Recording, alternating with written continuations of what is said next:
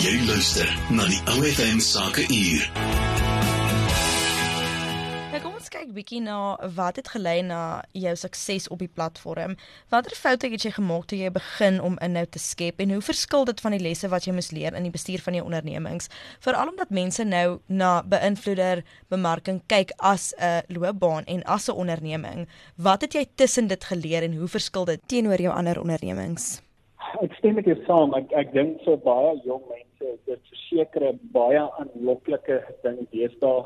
Dit is so maklik om te kyk na argumente onderhalwe Mr. Beast en die miljoene wat mense maak.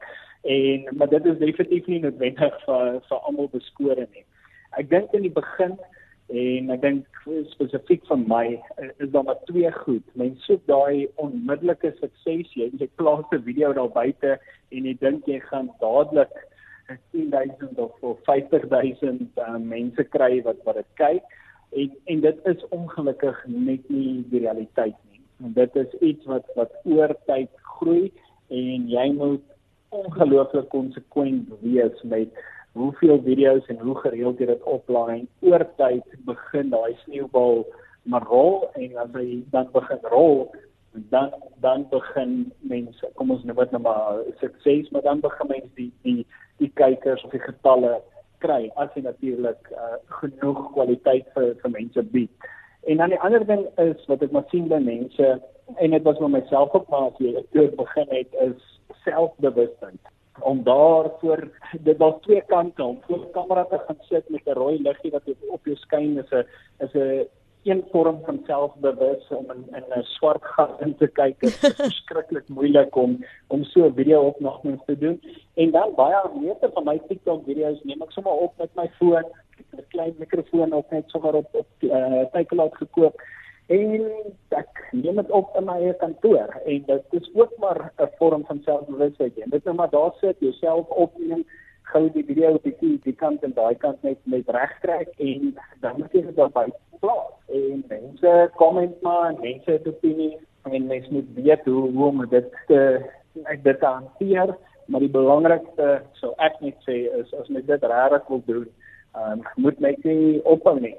Doen dit, sit jouself daar buite, kry jou eerste 50 video's uit, moenie opgee voor dan nie, en dan sal jy 'n goeie idee hê van waar jy mee op pad is. Verseker, dis daai konstantheid wat die groei veroorsaak. Maar Fransjo, nou nog 'n interessante ding en 'n interessante been in jou loopbaan is jou nuutste potgooi. So in jou potgooi, die Fransjo Foster Show, fokus jy op eiendomsake waar jy nou vroeër genoem het dis iets waarop jy nou baie fokus, en jy het onlangs met Henry Hofmeyer, pastoor en aanbiddingsleier en die franchise-eienaar van die verhuuring van slaapwaens gepraat. Wat geniet jy die meeste van potgoeie in vergelyking met die korter weergawe van inhoud op 'n platform soos TikTok?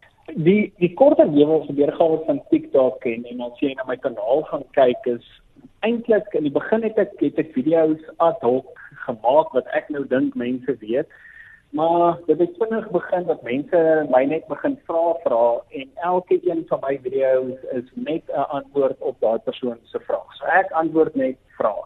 Maar baie van daai vrae kan ek nie in 'n 2 minute of 'n 3 minute video antwoord nie. Verseker. Daar is net so baie veranderlik is.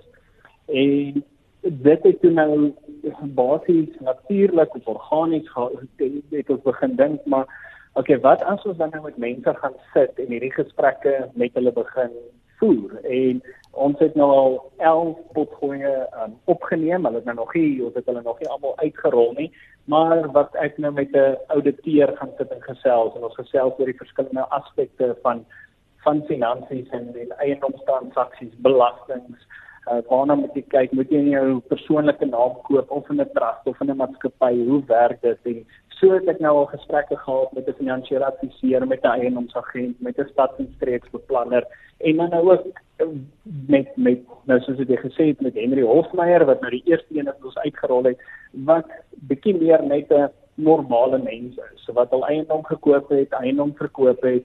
Hulle het al langtermyn verhuuring gedoen, hy het 'n Airbnb wat hy van sy huis se perseel af het, en bietjie gesels oor die vrae, die foute, die lesse, en dit is maar waar dit vandaan gekom het, en dit is ongelooflik. ek het nooit gedink dat dit gaan so groot deel wees van wat ek doen, maar ek geniet dit ongelooflik baie. Wow, en natuurlik, omdat 'n potgooi bietjie langer is en jy kan langer gesels, is dit baie opvoedkundig. Wat is jou rede hoekom jy dit doen en wat is volgende vir jou potgoeie? Ek dink die groot rede van hoekom ons dit doen is weer eens kom ek terug by wat ek nou gesê het, ons weet nie wat ons nie weet nie. En ja, daar's iets wat ons by almal kan leer. En om met 'n persoon te gaan sit vir 2, 3, 4 ure met hulle te gesels oor hulle area van ervaring, hulle area van ondervinding, leer ek so baie en ek hoop dat ek daardeur iets van nut vir ander mense kan bring. En wat maar eintlik die ongelooflikste is, die 11 wat ek nou opgeneem het, is eintlik maar almal net normale mense hier in ons eie Potchefstroom.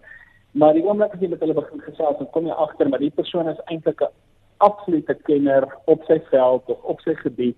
En hulle is almal so gretig om weer hulle wysheid en kennis en insig met ander mense te deel. So ons sit met eintlik hierdie wonderlike geleenthede om ons, die mense is om ons, en ek hoop of probeer my bes om dit wat in hulle is bietjie te kan ontgin, en ek hoop dat dit waarde weer verander sal kan bied. En natuurlik gee dit vir mense 'n baie goeie platform om vir ander mense iets te kan leer. So dit is, ek het dit al gesê, maar dit is 'n regtig fantasties en so interessant. Fransjo, baie dankie vir jou tyd. Die laaste ding wat ek graag wil vra is, uit alles wat jy oor die jare geleer het, sal jy jou top 3 sakelesse met ons kan deel? Daar's 'n paar goed wat ek dink, wat ek baie naby aan myself hou, wat my verskriklik belangrik is, en wat ek nou maar so ook maar leer soos wat ek aangaan. Nou die een is 'n quote van Naval Ravikant, wat eintlik maar alles vorm, of die grondslag vorm van alles wat ek doen, en hy sê, he only plays long-term games with long-term people. So langtermyn speletjies met langtermyn mense. En ek dink dit is 'n baie belangrike ding om in gedagte te hou as met in sosiale media is. Baie van die goed gaan lank vat om te realiseer, en mens moet weet jy is in 'n langtermyn speletjie betrokke. Dan 'n tweede een is, en ek dink dit is weer eens in die content creation wêreld so belangrik, dat jy is uniek en jy is die nis of die niche, en jy moet daarin glo. Ons moet onsself daar buite sit en op 'n manier waar mense kan sien wat jou uniek maak en hoe jy uniek is. En dan die derde een, wat my eintlik die belangrikste een is besigheidssukses is niks sonder sukses by die huis nie. My besigheid, dit probeer ek ook op so 'n manier spandeer. Ek het nou ons het nou gesels dat ek al my goed deur is met 'n vrou en 2 kinders. Daar's nou al 3 kinders, en ek probeer deur dit so leef en daar wees wanneer hulle my nodig het, en langs die cricketveld of langs die rugbyveld, want op die ou einde van die dag is dit eintlik maar die belangrikste. Jy luister na die OFM Sake Uur.